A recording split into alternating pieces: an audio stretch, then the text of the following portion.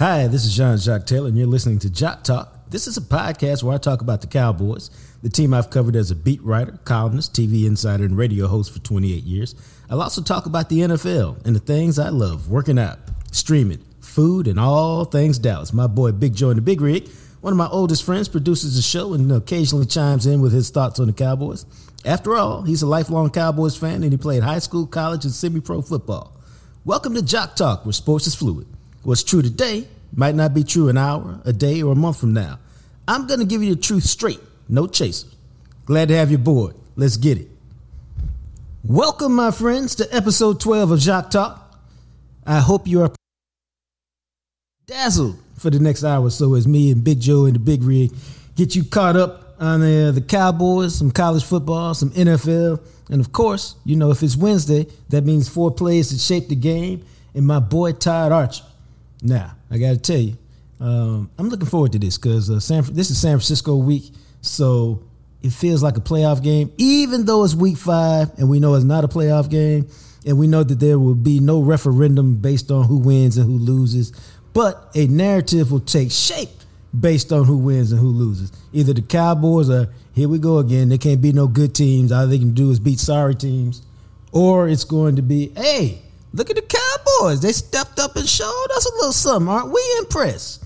But before all that happens, before we call my boy Todd Archer to see what he's up to, I got to tell you, none of this is possible without my friends at Greening Law. And so here's the deal. If you're involved in an accident and you're not at home, you know, you're on the road, you're at the construction site, you're at a restaurant, wherever. If you're involved in an accident, you get hurt, and it's not your fault. Hey, what you need to do first and foremost, seriously, pick up the phone and call my friends at Greening Law, 972-934-8900. Here's what you need to understand. Consultation, free, F-R-E-E, free. Tell them your situation, see what they say, and if they bring you on as a client, let me tell you, it's been your lucky day. And here's why. Whenever you're involved in something and you're going up against somebody else's insurance company, that thing can be long and tedious, and it can be a little debilitating sometimes, you know, but when you got somebody to walk you through that process, it's all that much better. You know, right now it feels like I'm being attacked by some lawnmowers who have decided to go right outside my window. It sounds like it, yeah. And if I were to be hurt by them, the first thing I do is call Greening Law and have them walk me through the process. But check this out. They don't get paid unless you get paid, so you never have to wonder about whether they're grinding for you. They're always working on your behalf. And so if you're involved in an accident, it's not your fault. Let them help you because they'll assign doctors for you. They'll set up appointments for you. They do all the things so that you can focus on getting healthy and renewing your strength and energy so you can get back to the life that you had. Give them a call, 972-934-8900. And remember, you ain't got to take my word for it. You can check them out at greeninglaw.com and see all the good things that they do. Right now, though, before these lawnmowers attack me again, let's call my boy Todd Archer and see what's up with them Dallas Cowboys.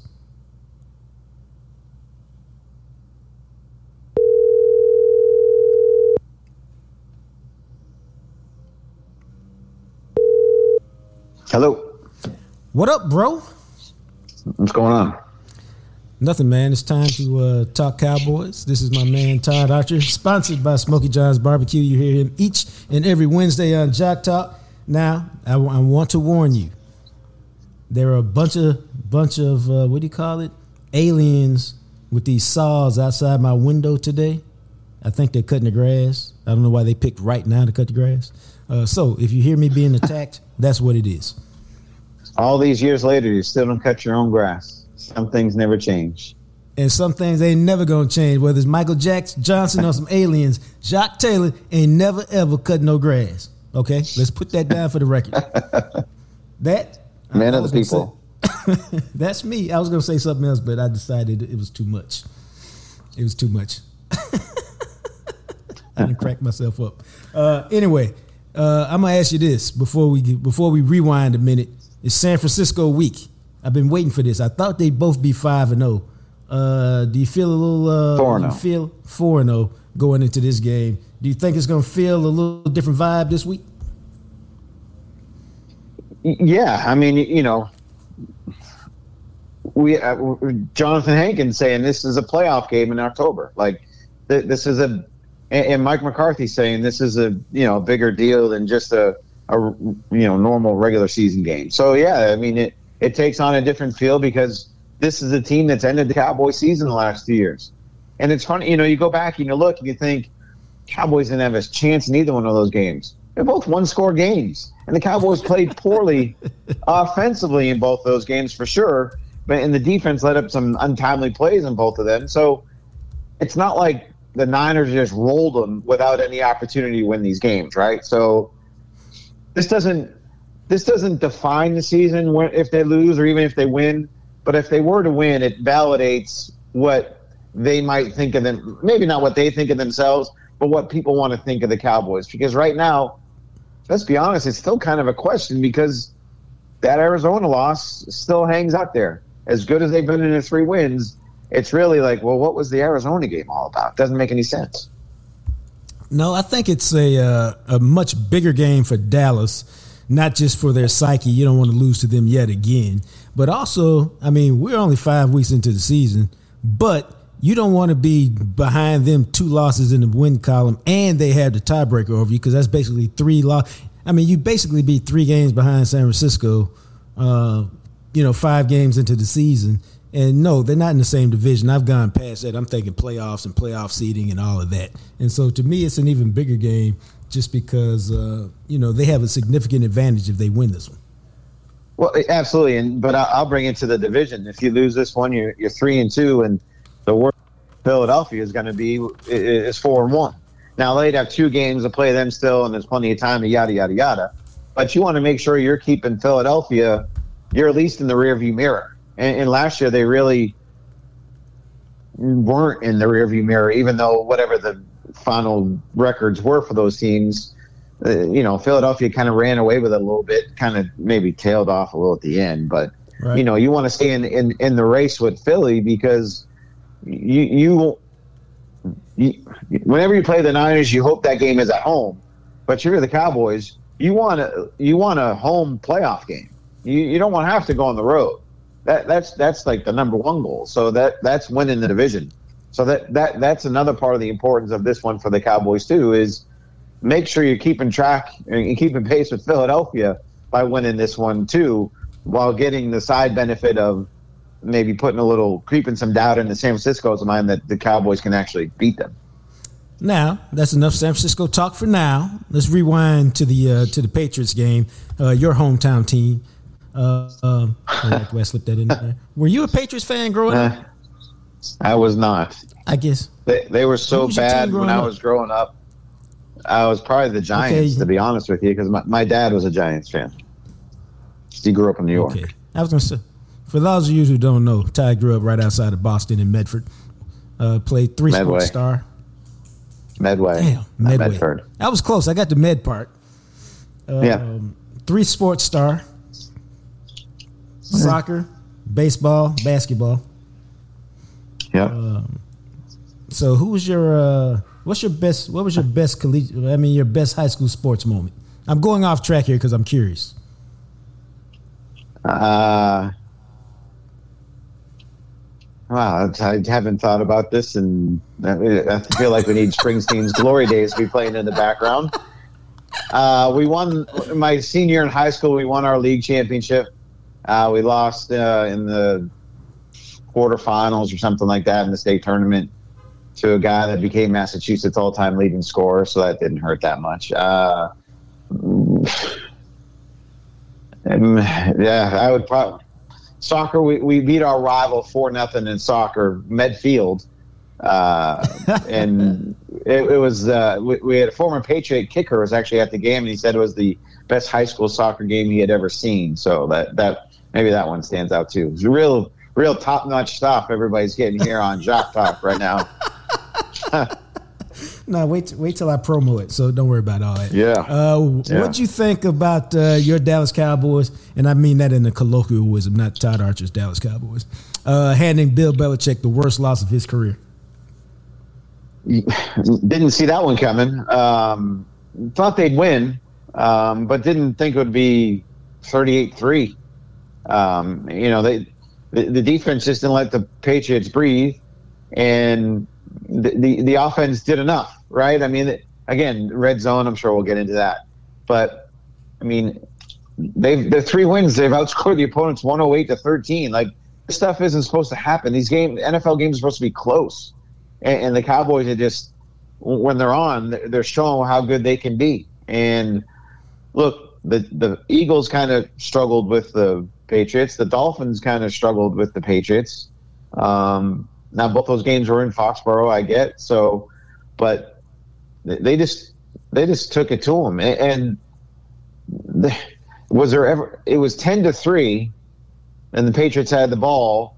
And I still am like, no, they're not going to score here. And then there's the foul or strip sack fumble by Van Der Esch, and they score, and then the fake thing, and then the pick six. I mean, it just snowballed. And that's kind of what the Cowboys have done to these teams. They just kind of get on them and snowball them. Defensively, what'd you think about their performance?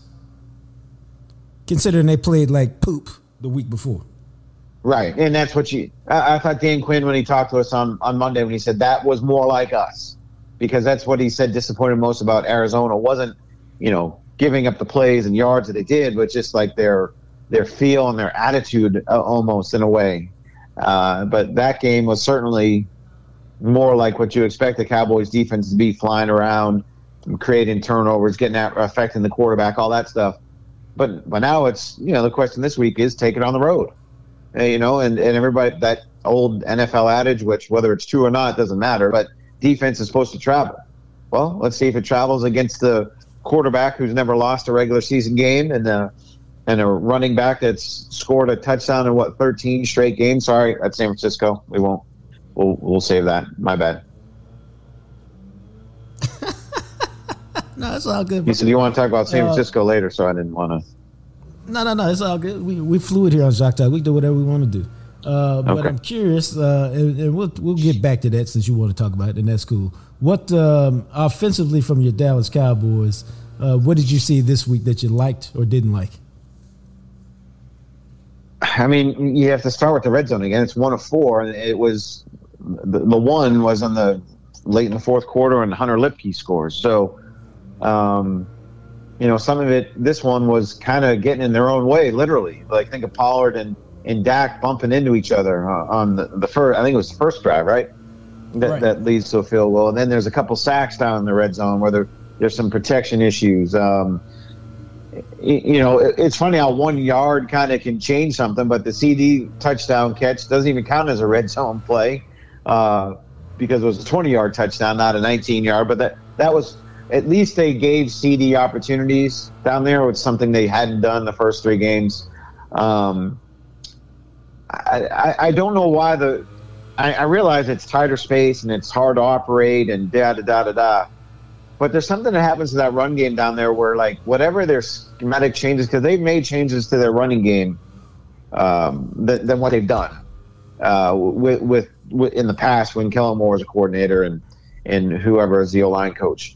Some reason it's just not working down there. I don't know if it's their specific trying to get wide or trying to do different things. It's just they've got to figure that out, because as we talked last week, the best teams run the ball in the end zone, and they're not even close to that. And yeah, I mean, what is it now? It's 7 of 19 in the red zone, 37%. Well, the they good thing converted is 70% of the time last year. Well, the good thing is they're still leading the league or near the top of the league in attempts down there, so they're moving down there. They just got to figure out how to cash in on them. Well, yeah, you got to do that when you're playing good teams. You can't kick field goals against teams like San Francisco and the Eagles and whoever else you want, in Buffalo, Miami, whoever else you want to say is on the schedule. It's going to be a good team. Detroit, those are going to be the games you're going to have to score touchdowns. It's great to have the at bats, but at some point you have to factor in the average too. Dak Prescott.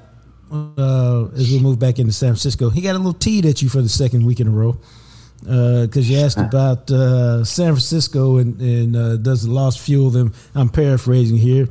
And I said, And I mean, maybe that's why you hit me. I said, well, if Dak doesn't want those questions, then he's got to play better and they got to win, and then you don't get those questions. If you don't want questions about interceptions, then you can't lead the league in interceptions, and you won't get those questions. Just like in San Francisco, they ain't asking Brock Purdy about losing. They're asking about, hey, do you think you can build off those 2 wins and that carry over to this week? It's just until you change the narrative remains.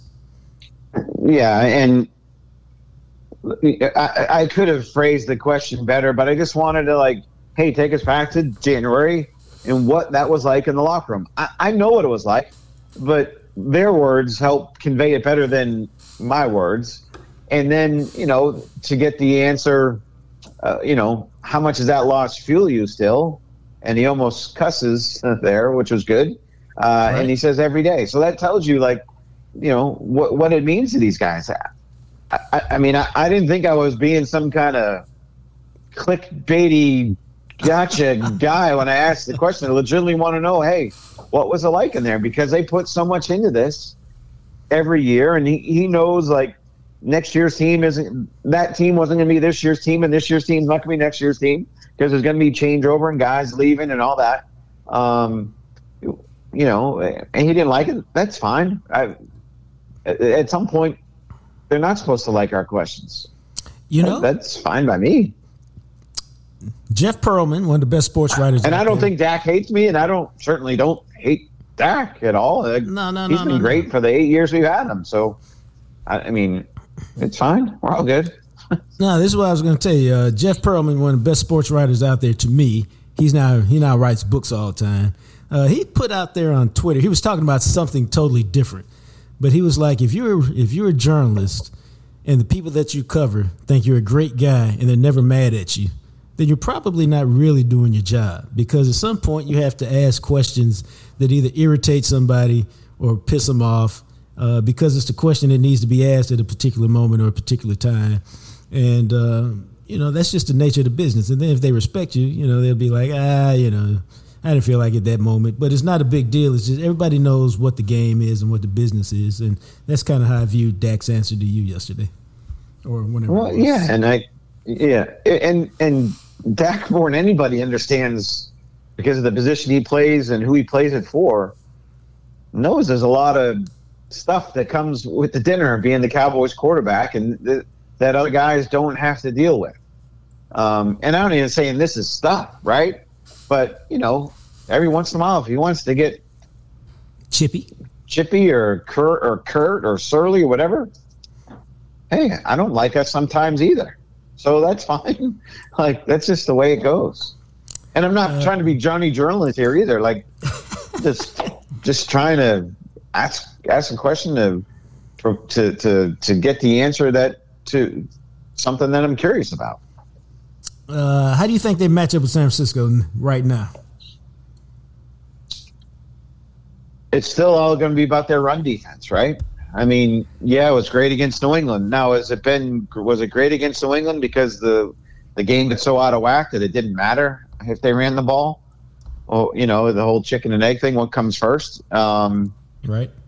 And Arizona still, again, stands in your mind of them running for 7.4 yards a carry in that game. So, the one thing that San Francisco was able to do against the Cowboys, again, those were close games. It was 19-12 and 23-17. There were one-score games where the Cowboys had chances to tie or win the game late, right? Right. And they didn't come through.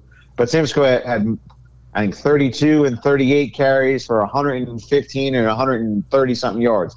That's really good. Yard per carry average, pretty good run defense, but it's the attempts that's where San Francisco controlled those games against the Cowboys defense. And that's why I asked Jerry Jones after the game, were the moves that you made in this offseason designed to beat San Francisco? He said yes. Run defense, Mozzie Smith, that's why he's here. Mike McCarthy is the play caller, to take away the turnovers. That's why he's here. And so far, Dak has 1 interception in 4 games. Now, some of that is average air yards per attempt is the lowest he's ever had, and his average time to pass is the lowest he's ever had. But if the name of the game is not giving the other team the ball, they're doing a pretty good job of it. No, it's okay to sometimes to just punt and play defense. I mean, it's not like teams are like stopping them.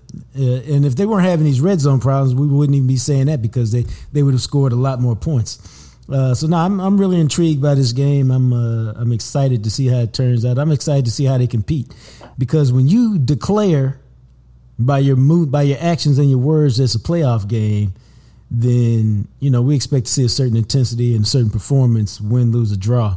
And I think the point that you made is the best one, because Big Joe and the Big Rig has talked about this forever.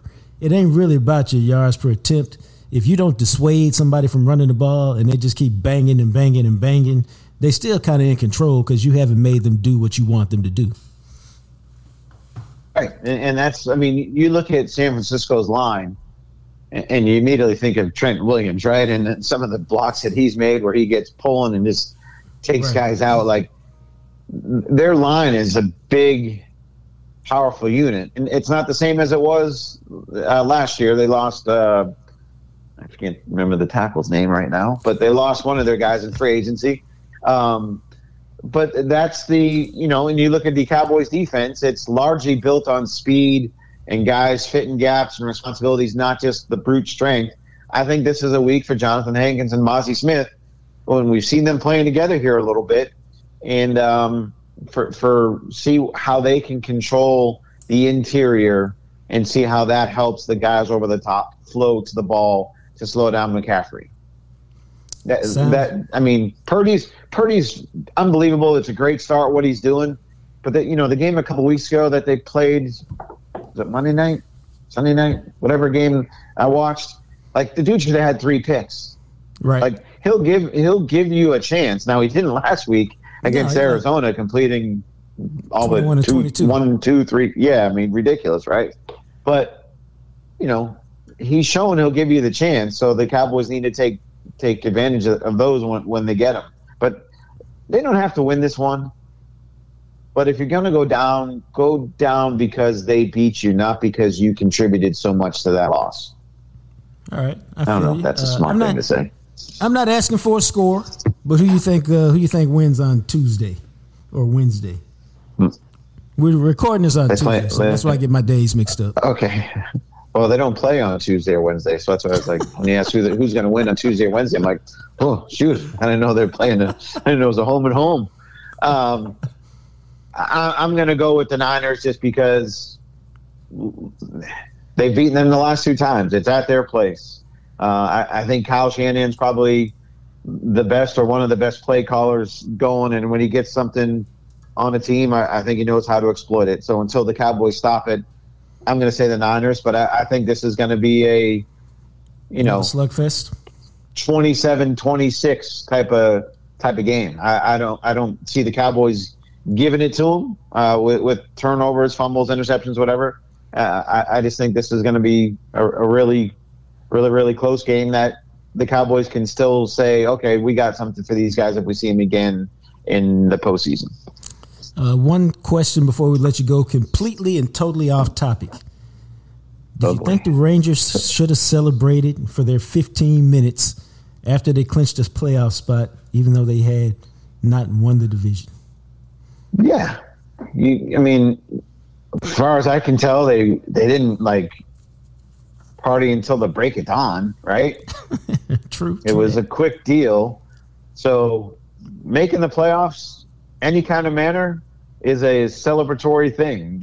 When the Cowboys make the playoffs, so they hand out hats, they do. So, or T-shirts or whatever. So, celebrate. I don't think that, but I don't think the fact that they had a quick woohoo moment in the clubhouse. Sorry, I almost said locker room. It's clubhouse in baseball. meant that they didn't play well the next day. Right, I don't either. Right? They lost a 1-0 game. It wasn't like they lost 7-3 and they had 5 errors and they looked sloppy. They lost 1-0 against Seattle's best pitcher. It's baseball. At the start of the season, how many people had the Rangers in the playoffs besides those fans and hardcore Rangers fans? Nobody. Right, and I know they spent the money and they added the guy who got hurt early in the season, and there was some excitement, but still, would you have put them in the playoffs when they were in surprise Arizona? Probably not. So enjoy it. It's hard to get there. Fans have such a hard time enjoying stuff, dude. They get on my nerves. And people just in general. They made the playoffs. It's okay. Way to have it. You're not really selling your podcast to people, saying if the people listening are getting on your nerves. No, because the people who listen to Jacques Talk are not your typical fans. They're educated fans. I'm talking about those uneducated fans who don't enjoy the moment. And one of them is a good friend of mine, a guy named Christopher Scott. And I'm going off topic, but it's interesting. You're going to say Clarence E. Hill Jr. No. Christopher Scott, he's a friend of mine. And I have the utmost of respect for him because he was one of those cats on death row who got exonerated, I think, after 12 years. So if you can imagine being in prison, being on death row for something you didn't do, and getting out of prison, and now he has devoted his life to helping other people who get exonerated off of death row for crimes that they didn't commit. So he's doing great work. But as I tell him sometimes, you the worst fan ever. Like, the Rangers win 90 games, 22 more than last year. All those injuries they had in the second half, all those opportunities they had to lay down and quit on the season, especially after they got just humiliated by Houston at the crib and then lost the next game to Oakland. And they get up off the mat and they win 6 in a row and all this other stuff. And when they lost the last game, he tweets out, this team has no heart. They got no desire. They're just a bunch of guys who show up and collect a paycheck. I'm paraphrasing. And I was just like, dude, have you been watching the season? So anyway, fans like that, even though he's my boy. So I try to set people straight. So anyway, that's what we're doing, Jock Talk, man. We get a little bit of everything. Todd Archer, we appreciate you, bro. We'll go off the wheels again next Wednesday. I'll see if I can come up with a better high school sports story for you. Okay, you got a week to work on it. Checks in the mail. All right, bro. Sounds good. Appreciate it. All right. Thanks. See ya. All right. That, friends, that's my boy Todd Archer, brought to you each and every Wednesday by Smokey John's Barbecue over there at 1820 Mockingbird, about 5 minutes from downtown, right off of Mockingbird. And so let me tell you about Smokey John's Barbecue. It is fantastic. It is delicious. It is love for your mouth. That's right, love for your mouth. And what I tell everybody, and if you're listening and you haven't gone by to get it, go check it out. And it's called Jam Session Bowl. I've been telling Big Joe and the Big Rig I'm going to bring him one sometime in the next couple of weeks. And that is the truth, not a lie. I just haven't figured out when to do it. But what happens is now check this out. It's on the secret menu. That's right. Not everybody knows about it. It's on the secret menu. If you don't see it, you got to ask for it because ain't nobody going to tell you about it. So what happens is they give you a choice. You want to put the base with macaroni and cheese or mashed potatoes. Then they give you your choice, 2 out of 5 smoked meats. Your boy typically rocks with the brisket and the sausage. Although I have been known to go double brisket, or I have been known to go brisket and chicken. But typically I go with the brisket and the sausage. Then all that stuff you find on the loaded baked potato, chives, bacon bits, cheese, sour cream, butter. They put all that on top of that, okay? Then I tell them drizzle it with sauce. Other people tell them drench it with sauce. Either way, it's fantastic. So let me tell you, it's easily enough food for 2 people. Easy. If you got a little shorty, that's 5 or 6, 3 of y'all can eat off of it. If it's one person, now perhaps you may be like me in my fat boy days, you can handle it. Or you're a big person, tall, thick, you can handle it. Otherwise, prepare to take leftovers home. But either way, the Jam Session Bowl is absolutely, positively fantastic. It is love for your mouth. And check this out about Smokey John's, because this is real now. You can have a taste of Smokey John's at the crib. Go to the website, smokeyjohns.com, click on the marketplace. You can order the sauce or the rub that they use on all their meats. You can order that thing and have it delivered to your crib, to the house. Just like that, in a couple days, you can have it at your house. If you don't want to wait a couple days, check this out. They're at HEBs all over DFW. All over DFW. Frisco, Waxahachie, all over DFW. Go check them out at HEBs. Pick up the sauce, pick up the rub. It's both fantastic. My only problem is I can only eat it every now and then. If I ate it every day like I want to, I'd be back to being a big boy. And I'm not trying to go back to that lifestyle. So Smokey John's Barbecue is the best you can get. They bring us Todd Archer each and every Wednesday. And now it's time for, if I can be honest with y'all, this next segment is really my favorite one every week. And it's called 4 Plays That Shaped the Game. Now, here's why I like it. And it's also proved to be popular amongst you guys. The reason why I like it is in every game, there's usually like 120 players or so. But when you get down to it, and we all do this because we spend our time talking to our boys about it. Like, man, what happened? What if this has happened? Or you spend the time analyzing it, or you listen to sports talk radio, or you listen to a podcast, and everybody's analyzing these few plays here or there because in most games, now check this out, in almost every game, there are 4 or 5 plays that if they swing the other way, you win. If they swing the wrong way, you lose. And it's fun for me to go back and examine those plays because once you look at it, you'll see just how close winning and losing is each and every week in the National Football League. And so with that, let's go ahead and take a look at the 4 plays that shaped the Cowboys' 38-3 win over the New England Patriots. Let me ask y'all something before we get started. Now that the Patriots suck, can they still be hated? I'm just asking. Now that they suck, can they still be hated? I mean, when they were good and they were winning every year, it makes sense. But when they suck, I don't know if they can be hated. But anyway, without further ado, let's look at these 4 plays. And again, it starts off with the Cowboys, and I was interested in their approach in this. And I kind of like this from Mike McCarthy. Standard NFL procedure is you take the kick, you win the toss, you defer to the second half because you want to see how they operated in the first half. And if you're behind, it gives you a chance for momentum in the third quarter. If you're ahead, it gives you a chance to bury the other team. So most teams like get the ball to start the second half. Some games, though, Mike McCarthy's like, I want to set a tone with my offense. We're finna come out and show you what we all about. I love our game plan this week. And so, boom, they took the ball, dog. Won the toss, took the ball. Obviously, in today's NFL, it's a touchback, but it didn't take them long, man, to move down the field.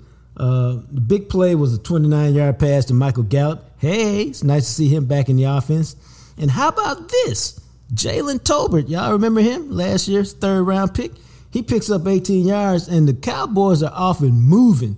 And so what happens is they end up 3rd and 6 on the New England 18. Now, this is important because why? They suck in the red zone. So this is a points play. If you can get a first down, you have a chance to get 7 and feel good about your red zone offense. If you miss, you still got a 40-yard field goal, but the way Brandon Aubrey's been kicking, that should be good. So it's 3rd and 6, New England 18, and here's what happens. In the passing game today. Prescott over the middle for the end zone. It is caught for the touchdown. No, it's incomplete. He had it. He did not finish the catch. Luke Schoonmaker looked like he came down with it, but it's incomplete. Catch the ball, young man. Like, seriously, catch the ball. Your 3rd-round pick. You got good hands. Catch the ball. Now, I got to tell y'all, he ran a good route. Okay, got to step on the defender, and he's running a seam route. Defender is close. It almost looks like, if I'm not mistaken, there's a little bit of he's got another guy on the top of him. So Dak puts the ball really the only spot he can put it, and so he's got to reach behind him a little bit to make the catch. But he's an athletic tight end. It's the kind of catch they drafted him to make. It's the kind of catch he's made before. He does everything but catch it, which is why. That's why KB, your announcer, was fooled. He called it a touchdown because he thought he had it. And instead, it's a drop. Yeah, I think he's going to end up being a baller, though. I think he got some good hands. I think he's going to end up being a baller. He just knew. I mean, I don't disagree with that, but you these games are tight, and that's a catch that they needed, especially with the red zone problems they had. When you're having the kind of problems they're having in the red zone, you need the execution, you need the payoff, so that you can get the confidence, so that you can get the belief that you can succeed down there. So he drops the pass, tough catch, not impossible. On the tough catch, Okay, you know what? On the tough catch grading scale, I would say that was about a 6.5, maybe a 7, 6.5 to 7. It wasn't anywhere close to a 10. So it's a catch that he can make. It's a catch he should have made. It's a catch he didn't make.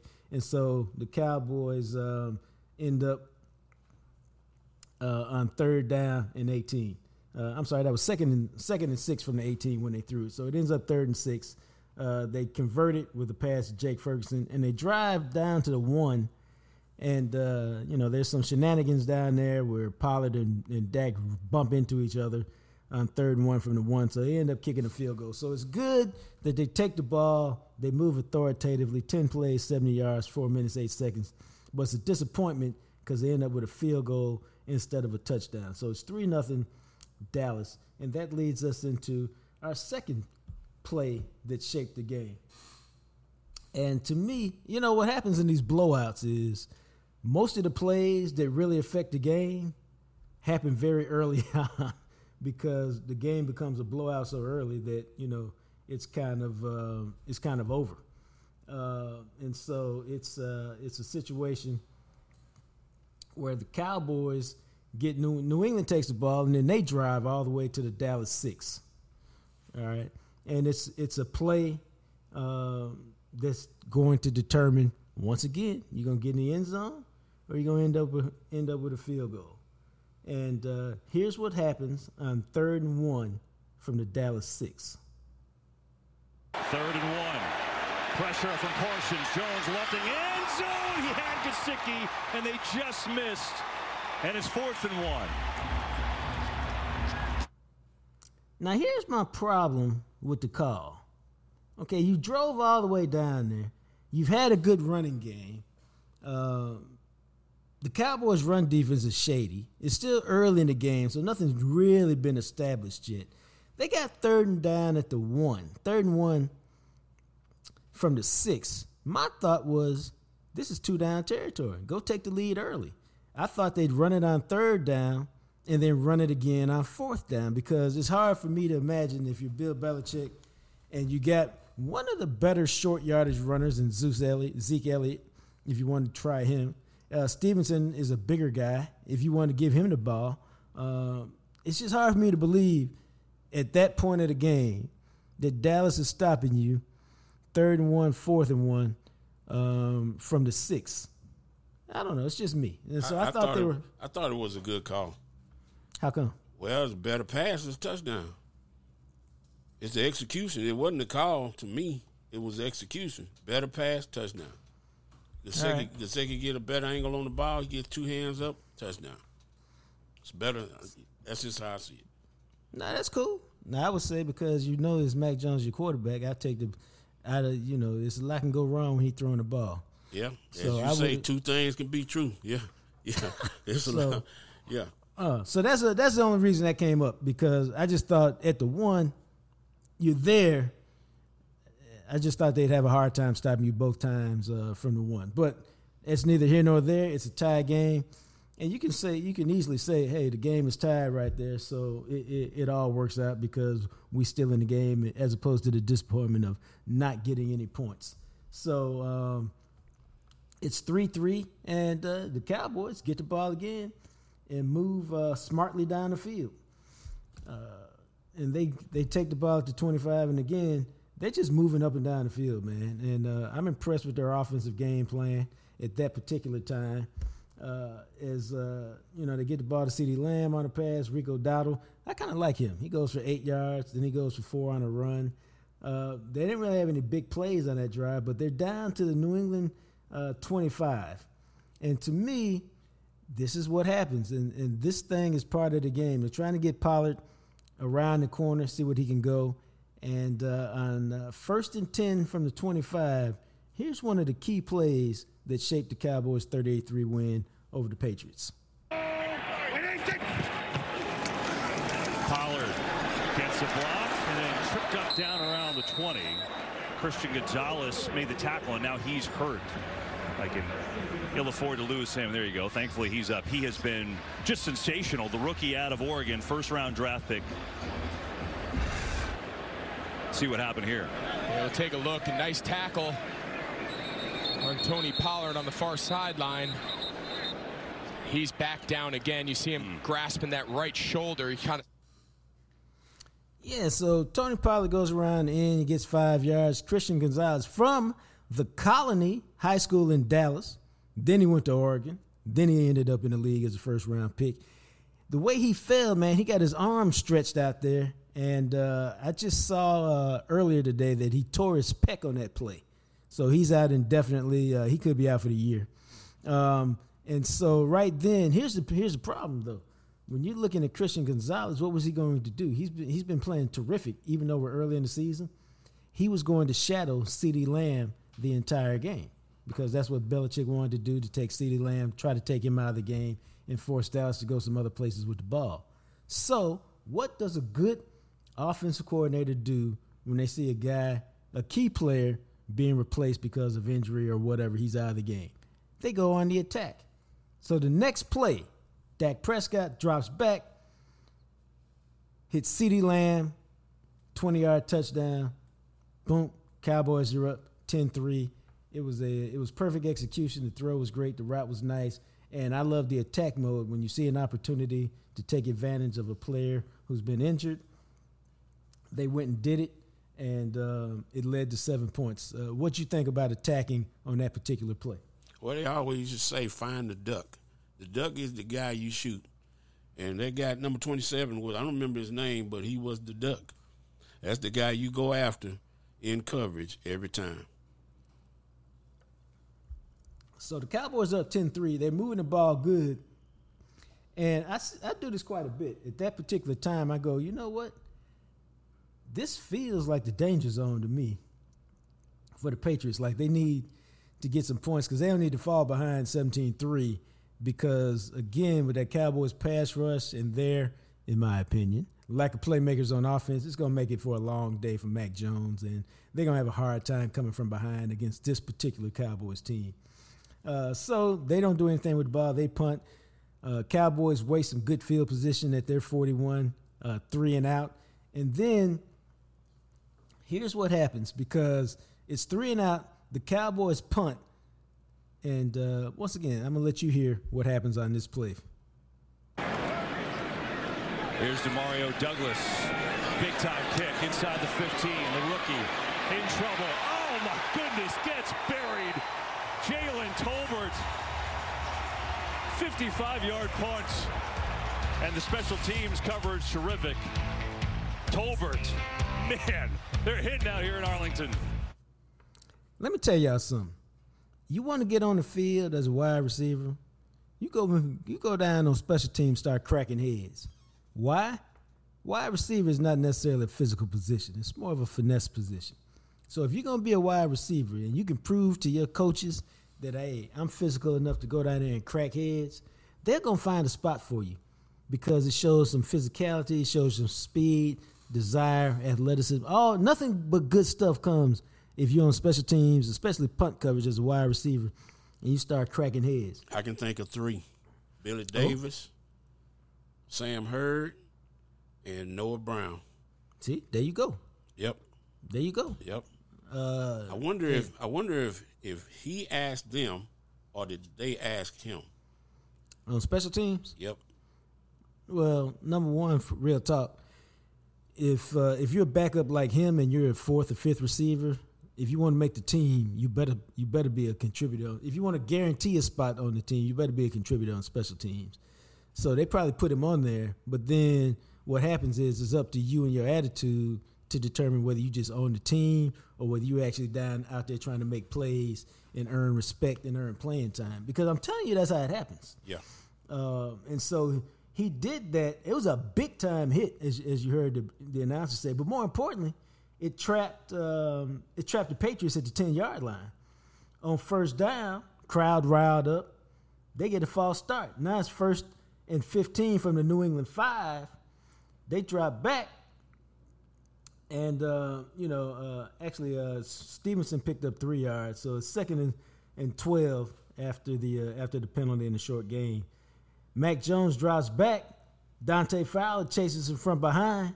Sack, fumble. Your favorite linebacker, Leighton Vander Esch, scoops that thing up.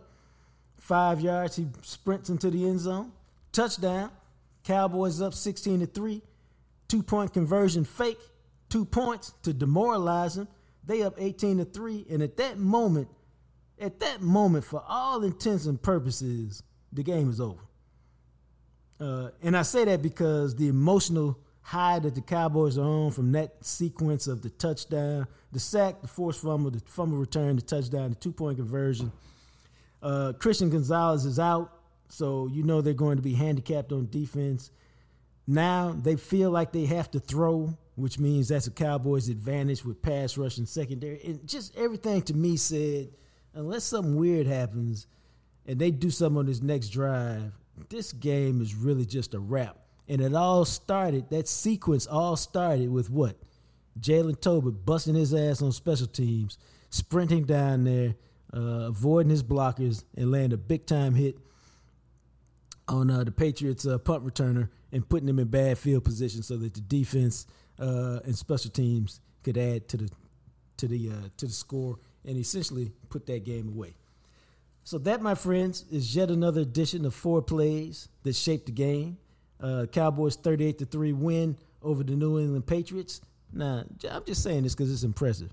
In games not played against the Arizona Cardinals, your Dallas Cowboys have outscored their opponents 89-13 or something like that. It's crazy. It's ridiculous. It's impressive, and it's usually the kind of stuff you only see in college football, but they're doing it at the NFL level. Speaking of college football, bro, I spent the week in Boulder, Colorado, for the biggest game. It felt like the biggest game of the week. It wasn't, but it felt like that. Colorado, USC. I, like everybody else, figured that Colorado would have a hard time beating USC. And they did. And they didn't win, but man, it was a terrific game. And I came away with a couple of takeaways from the Colorado USC game. Ended up being 48-41 USC. And Colorado was an onside kick away from, I think, winning the game. And you might be like, nah, let me tell y'all something. If they had recovered the onside kick at midfield with a minute something left, there's no doubt in my mind whatsoever that they were going to drive for a touchdown and go for 2 and try to win it right there. No doubt in my mind. How about you bust the grape in the first 2 quarters and you got a chance to win the game? How about playing 2 halves and you got a chance to win the game? That's what Colorado need to do. They need to figure out how to play 4 quarters of football. I think there's a lot of truth to that. I think the slow starts are concerning, but now I'm asking. I'm not being a 7-letter cuss word, which I can be from time to time. Did you watch the game? What do you mean? Yes, I watched the game. No, I'm asking because if you watched the game, then we can have one conversation. If you didn't watch the game, then we had to have another conversation. Oh, okay. So what I'm saying I is, I don't watch the most polarizing figure in college football. No, I didn't watch the game. I still cut my own grass. I was outside cutting grass. Hell yeah, I watched the game. Come on, man. Well then, like they were down in the first half, but it was like against Oregon they had no chance. Mm-hmm. They were out physical, out muscled. They were never in the game. That game was over after 2 possessions. The USC game, they couldn't take advantage of the opportunities that they had to stay in the game. I think they were down, I'm trying to remember, but they had like a 15-play drive that went to about the 10-yard line, and they couldn't get it in, and then Jace Feely missed like a 39-yard field goal. And, there was another time where they sacked, there was a fumbled snap. It was a bad snap from a center in the shotgun. They had like 6 guys around the ball. USC came up with it. So they were down at one point, I think 28-7, but it felt much different than the way they got their butts kicked in Oregon. That's all I'm saying. Yeah, but you still got a cap. I'm just saying. Well, I mean, I get that. You still got to capitalize on what you're doing. They still got to be steady. They don't have to work so hard in the second half if they can. But they ain't no good. Yeah. I mean, their defense is no good right now. So there's no margin for error at all because, their defense, here's their game plan on defense. Can we get a couple stops a game? Because they just have nothing. They got no pass rush. And if they don't get, some turnovers, it's just really, really hard for them. So that was kind of it. Like, now on another note that we're not going to really get into too much today. Wait. Their defense ain't no good. But when they offense stall out like that, it don't help at all. When you get them 3 and out, well, that don't help your defense at all. It's a fire drill on defense, but the offense don't help when they can't drive the ball and they can't hold the ball and give them no rest to give them time to figure out what's going on the other side. It don't bode well for you. That's what happened when you play that up tempo air raid football. If you have a 3 and out, you might only have the ball for 37 seconds. Yeah, that's it. And again, when the defense that you have, you don't have a lot of margin for error. But for them this year, it is what it is. I mean, they overmatched by USC. They're not really in a position there's a reason why they're 20-point underdogs in the game. There's a reason why they were 20-point underdogs against Oregon. They missing it up front. But the interesting thing is, and the takeaway was, that Shedeur Sanders is this ain't breaking no news, but he's really good, and the stage, whatever it is, don't really bother him. And that I talked to some people out there who said, it's very interesting that because he's having to play like he is in college, it's actually helping him prep him for the pros because he don't have all day to sit back there and pick. His receivers aren't always open by 20 yards. But the bigger thing for Colorado this year that will help them is that Cormani McClain, the 5-star cornerback who's a true freshman who didn't play in the first 3 games, because he got in Deion Sanders' doghouse, he showed up and he actually played a decent game. Like he made some plays, he was around the ball. And but the bigger story is they found another receiver, this guy named Omarion Miller, who's a 4-star true freshman from Louisiana. So they always make you wonder how he got away from LSU. From the boot. Now check this out, dog. He had not caught a pass the entire season. 4 games. He ain't caught a single pass. He went 7 for 196 against USC. And so right after the game, I'm talking to a member of the support staff. And y'all know how I get down. Dog, where this dude come from? What's his story? You know what he told me, man? Dude looked me right in the eyes and said he didn't know the plays. Now, let me take this deeper for y'all.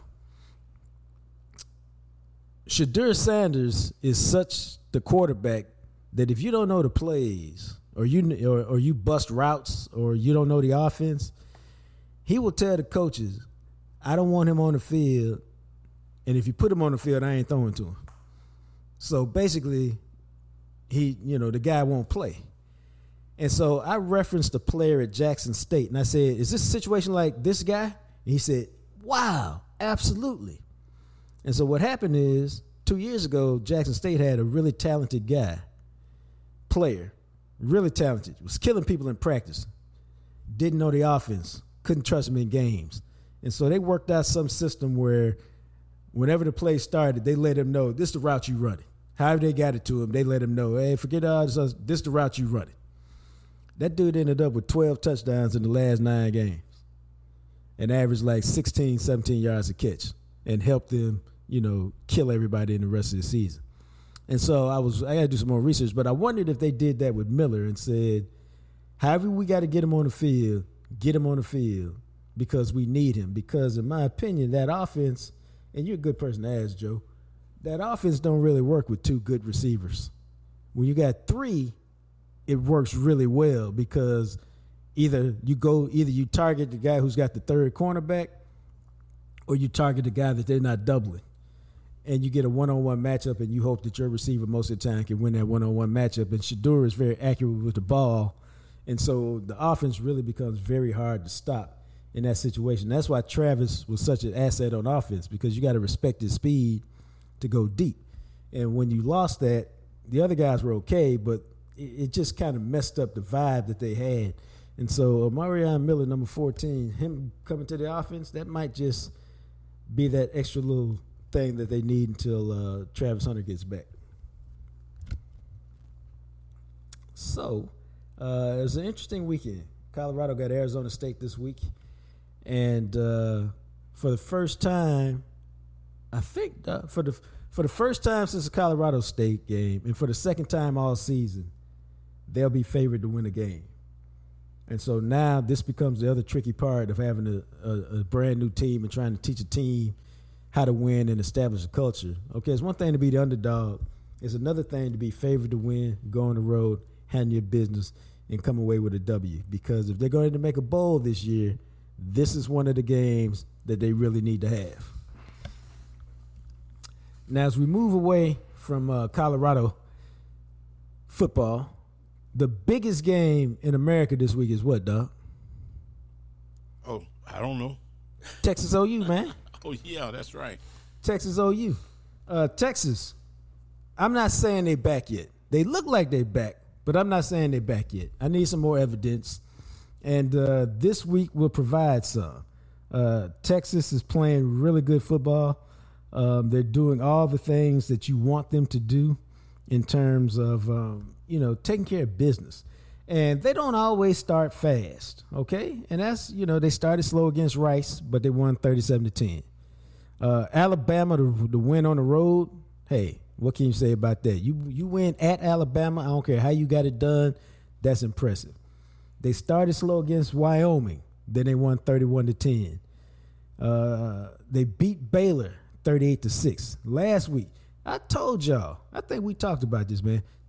Kansas is a good team. This is not the Kansas that we used to seeing. Kansas is a good team. Not a great team, but a good team.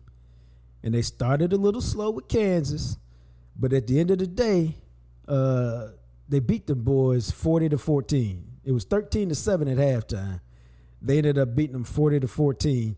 And the interesting thing is that Quinn Ewers did his thing, threw for 325 with a touchdown interception. They had Adonai Mitchell catch 10 for 141. Xavier Worthy, 7 for 93. I always like to throw my man Jonte Cook from DeSoto a bone. He caught 1 for 26. He had 1 for 52 the previous week, so he's starting to come on a little bit. But hey, Jonathan Brooks, he might be the difference. 21 for, what did he end up having? 21 for 218 and 2 touchdowns. Now, if he's going to be the running back who can give them some big games like that, I mean, he had 164 against Wyoming, but he only had 109 total yards the first 2 games. So the last 3 weeks, 164 against Wyoming, 106 against Baylor, 218 against Kansas. Maybe they got the running back to go with everything else. It's going to make them dangerous.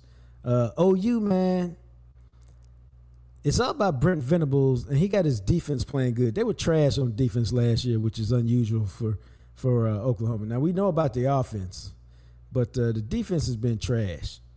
It was last year. It's been a lot better this year. Big win over Cincinnati 2 weeks ago, 20-6. And then Iowa State, which, it seems to me, I'm taking a very quick exit. Iowa State had about a 5 or 6 year resurgence under Matt Cook. Seemed like there was going to really be a, kind of like a TCU kind of program.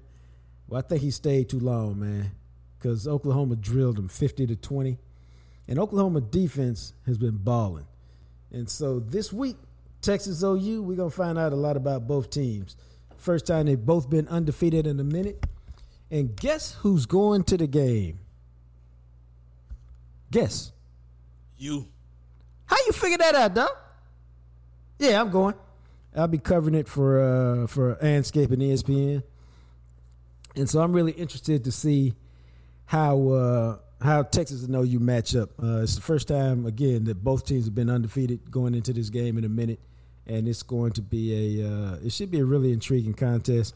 I think Texas's offense will be the ultimate advantage for them. Quinn Ewers, again, if you are who we've been told that you are and who people think that you are and who you've shown to be at certain times, seems like he plays his best in big games. I would expect a good performance from him. And I think Texas will go to 6-0 and beat Oklahoma. I think they'll beat them actually by about 10, 12 points. I think because I think they're just in a good spot.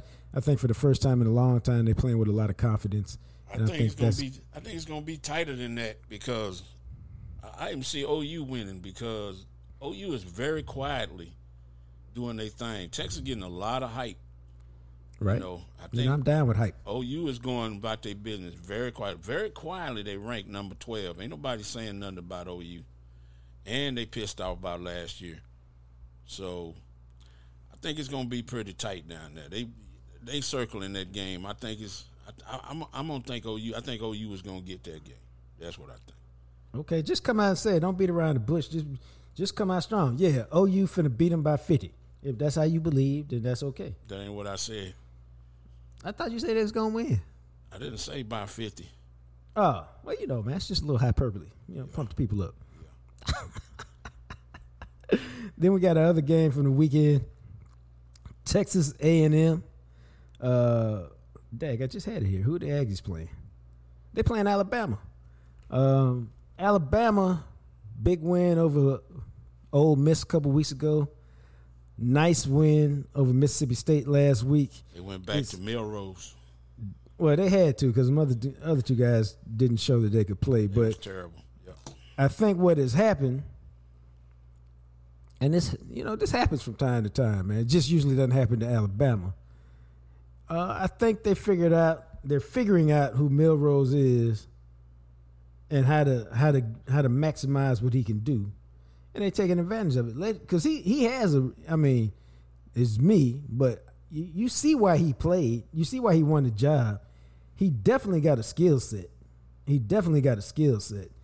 It's a matter of can you harness it and can you build the offense so that he can do what he does best. And so what did he do last week against Mississippi State? He had a 53-yard touchdown run. Well, check this out, dog. What he does best is run the ball. Yep. He's not an accurate passer, but he got a great arm. And so if you sleep on him, he can hurt you. And so they went back to, and I think they're going to play like this the rest of the year. They went back to old school Alabama football. That was my Keith Jackson impersonation. Yeah, that was terrible. He gonna go back to the Jalen Hurts playbook. Dog, they ran the ball 43 times and threw it 13. They can go back to the Jalen. They got the play. They did the dust off the Jalen Hurts playbook. That's what they doing. Jalen Milroe, 10 of 12, but for 164. Mm-hmm. He also ran 11 for 69. Jace McClean, 15 for 63. They had another running back, 10 for 44. They gonna run it. They ran it 43 for 193. Alito's Jace McClean. Oh, see, I didn't even know that. Yep. He's an Alito kid. Yeah. Is he a freshman or sophomore? I think he might be a junior. No, shoot. We both off. He a senior. Okay. But anyway, they're gonna run the ball. They're gonna be physical, and y'all know.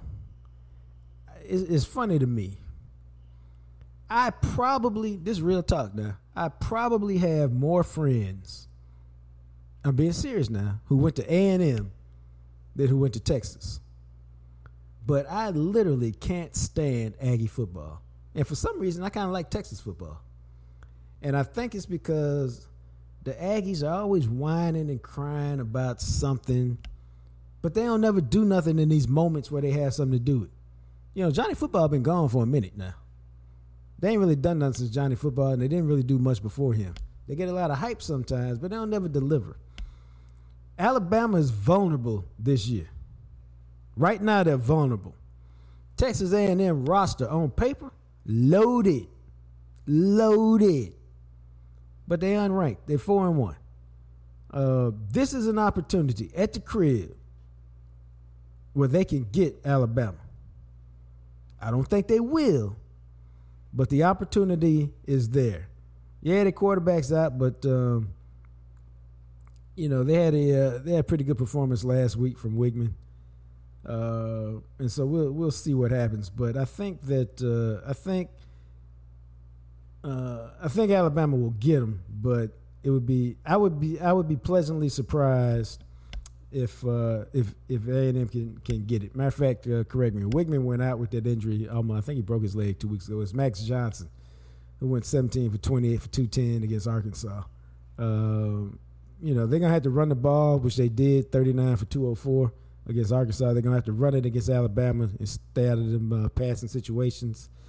But we'll see how it goes. Those A&M comments don't pertain to me. I like the Aggies.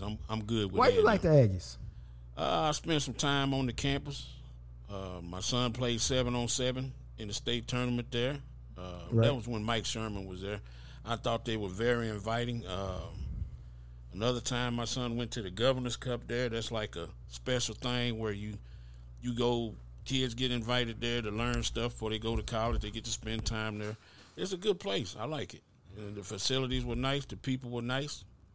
It's just a personal deal there. And my friends that go to A&M, some of their kids go. Some of my classmates went. So, yeah, I like A&M. I told you, I got a lot of friends there. I don't like their football program. They spend too much time whining, and they got a little brother complex, and it gets on my nerves. Well, that's what people who love the Longhorns say. But I mean, they did make their fight song about Texas. I mean, as opposed to just making your fight song about your fight song.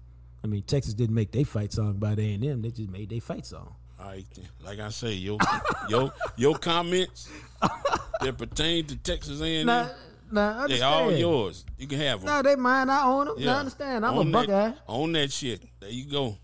I'm a Buckeye, so we just, Texas or A&M play second. But if in the state of Texas, since I spend most of my time here, it seems like you need to pick one or the other. And, I just could never get down with the Aggies. Even though, you know how it goes, some of my best friends are Aggies. I think Jimbo Fisher is overrated to me. No, he is. Yeah, he don't know how to develop a quarterback. None of that. For the last 5 years, they've been one quarterback away from national contention. Yep. Last game we'll talk about very quickly because I'm interested in it is my boys, the Buckeyes, number 4 in the country, play Maryland. They got Tua's brother. And I have no idea whether my team is any good this year. I don't care. I mean, the 4-0 record is nice. They beat Notre Dame on the last play. Notre Dame beat Duke on the last play. So does that mean we really ain't no better than Duke? And I don't think Duke is great. I think Duke is all right. I'm still not sure what Kyle McCord is at quarterback. And so this game will tell me a little bit because Maryland is playing pretty good. They're feeling good about themselves. And when you have a quarterback who's playing well, it gives you a shot to win. We got Penn State in a couple weeks, and so how we play Maryland will give me a clue to how it'll go against Penn State. So I'm intrigued about that game, and I'm looking forward to watching it. That's our conversation on college football this week. And now let's quickly move to the NFL. Now let me ask you about this, man. The New York Giants got beat 24-3 last night. They done got beat and they played two good quarters in 4 games this week. Daniel Jones was awful. And it doesn't matter whether you want to blame him, whether you want to blame the whole team. 34 attempts, but only 203 yards, 2 interceptions. He got sacked 10 times. I thought the Giants were going to be good. Is this all about Saquon Barkley, who's out? No, it's about Daniel Jones. It's about thinking you had something to work with, but you really don't. It's thinking about making up your mind and paying a guy $40 million, 4 years, $160 million, and you thought you had something to work with. Well, it's about the coach. It's about the coach and the quarterback. Bruh. That's the most important relationship on an NFL team. And if they ball didn't look happy, he over there tossing tablets and shit. He talked to your boy after that interception. This was like, man. He went over there. Daniel, what did you see? Yeah. What's going on? I don't know, Coach. Yeah. Daniel, what the hell was that? And this tablet ain't going to do your ass no good. Obviously, it ain't no good. I mean. And he didn't like the answer. No, not at all. Not at all. Not at all. Yeah, that's the thing. I mean, Saquon was out, but Breida is still pretty good. Still a pretty good back. He ain't Saquon, but he played pretty good. But it's the game plan. It's the guy you have. And he ain't what you thought he was.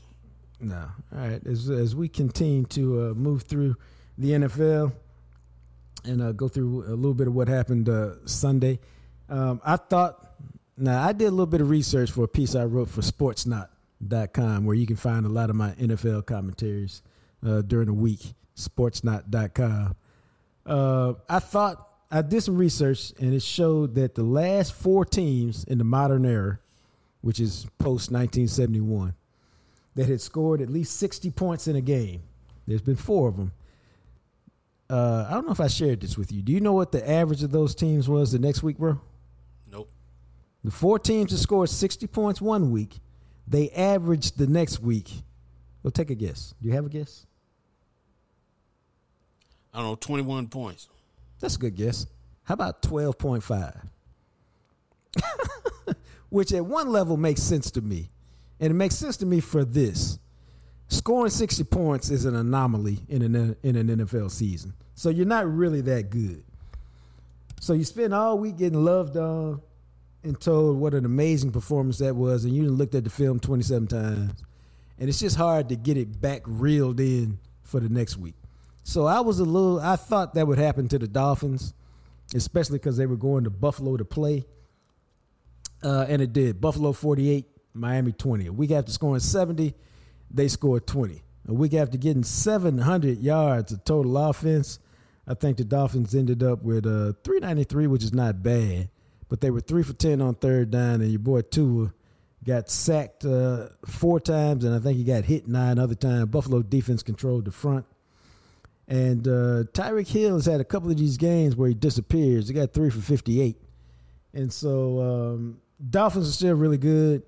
But Buffalo, since losing that opener to the Jets, 38-10 over the Raiders. I couldn't figure out whether to call them Oakland, Los Angeles, or Las Vegas. So that's why you had that stumble there. Just call them the Raiders. They might move again. True that. 37-3 over the Commanders, and then 48-20 over Dolphins. So my dad, the season ticket holder with Buffalo, took a selfie from the stadium and said, "Life is good" the other day, to which I could only say, I guess it is when your team is rolling like that. Oh, yeah.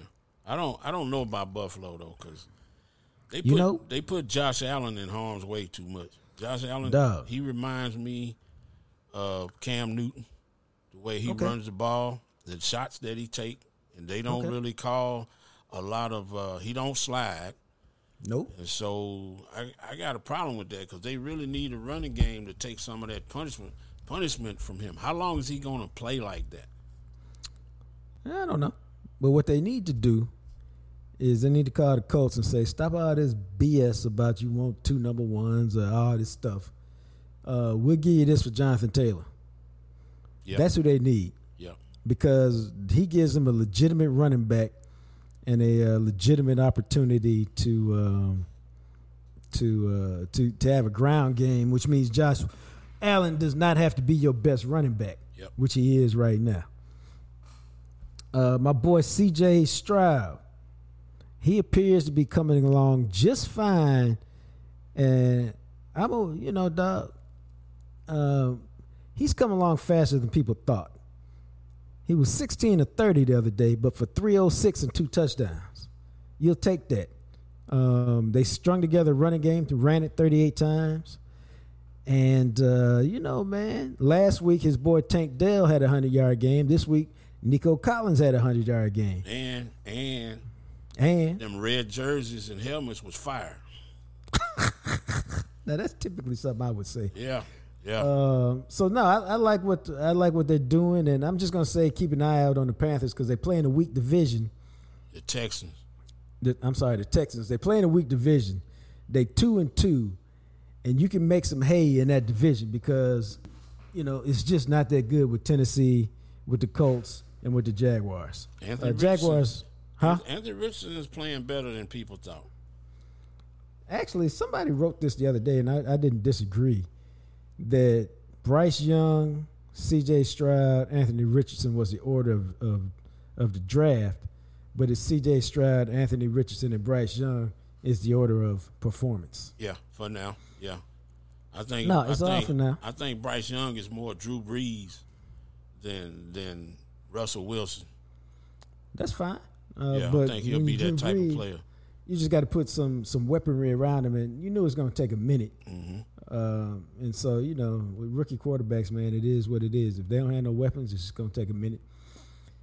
Justin Fields played his best game, and the Bears still find a way to lose. Yeah, they got a terrible head coach. I can't, Eberflus is my guy, but I can't really defend him right now. Justin Fields, 335, 4 TDs, and interception. Why is he your guy? Oh, because he coached for the Cowboys. He was a good guy. He's a good guy? All right. Yeah. Put that on his resume. Yeah. Spoke to Jacques Taylor frequently. Was a good guy in Dallas. So there's some bad guys out there that I wouldn't root for who coach for the Cowboys. Yeah. They got head coaching jobs. Just like Sean Payton is my guy. So while I was sad to see Eberflus lose the 28-7 lead, and I like Justin Fields because he's a Buckeye, which makes him my guy. Sean Payton is my guy. Now Sean Payton is more my guy than Eberflus is my guy because if I text Sean Payton, he'll return the text. Right. So that's why he's my guy. But it was a big win for the Broncos because down 28-7, they had every opportunity to quit and lay it down after getting 70 hung on them the week before, and they chose to fight and play. So they get credit for that. Maybe your boy didn't cuss everybody out this week. Maybe he didn't throw everybody under the bus this week. Hey man, maybe so. Yeah, maybe a little crow is in order. You cuss your defense coordinator out, call him out in public, and give up 70 points. Maybe you need to go to that office and talk to him a little bit. Hey man, I'm sorry, sir. My bad. What's up with Joe Burrow and the Bengals? They get hammered 27-3. I think the calf is bothering him. He can't really play the way he want to play. And Jamar Chase ain't happy. He was talking shit, so ain't nobody happy. Yeah. They had big expectations. Yeah. And their season is almost over because they got Buffalo and San Francisco coming up in the next month or so. And if they don't work it out, it's going to be a problem. So that's a wrap up for the NFL for this week. We appreciate you guys hanging through another edition. It's not an issue, it's an edition of Shock Talk with me, Jean-Jacques Taylor, from my boy Big Joe and the Big Rig. We'll talk to you guys in 2 days, and we'll have a whole bunch of information about Dallas and San Francisco and a new edition of Whispers from the Start. That news you can't see here, we get anywhere but Jock Talk each and every Friday during the Cowboys football season. So until we chat again, y'all be blessed.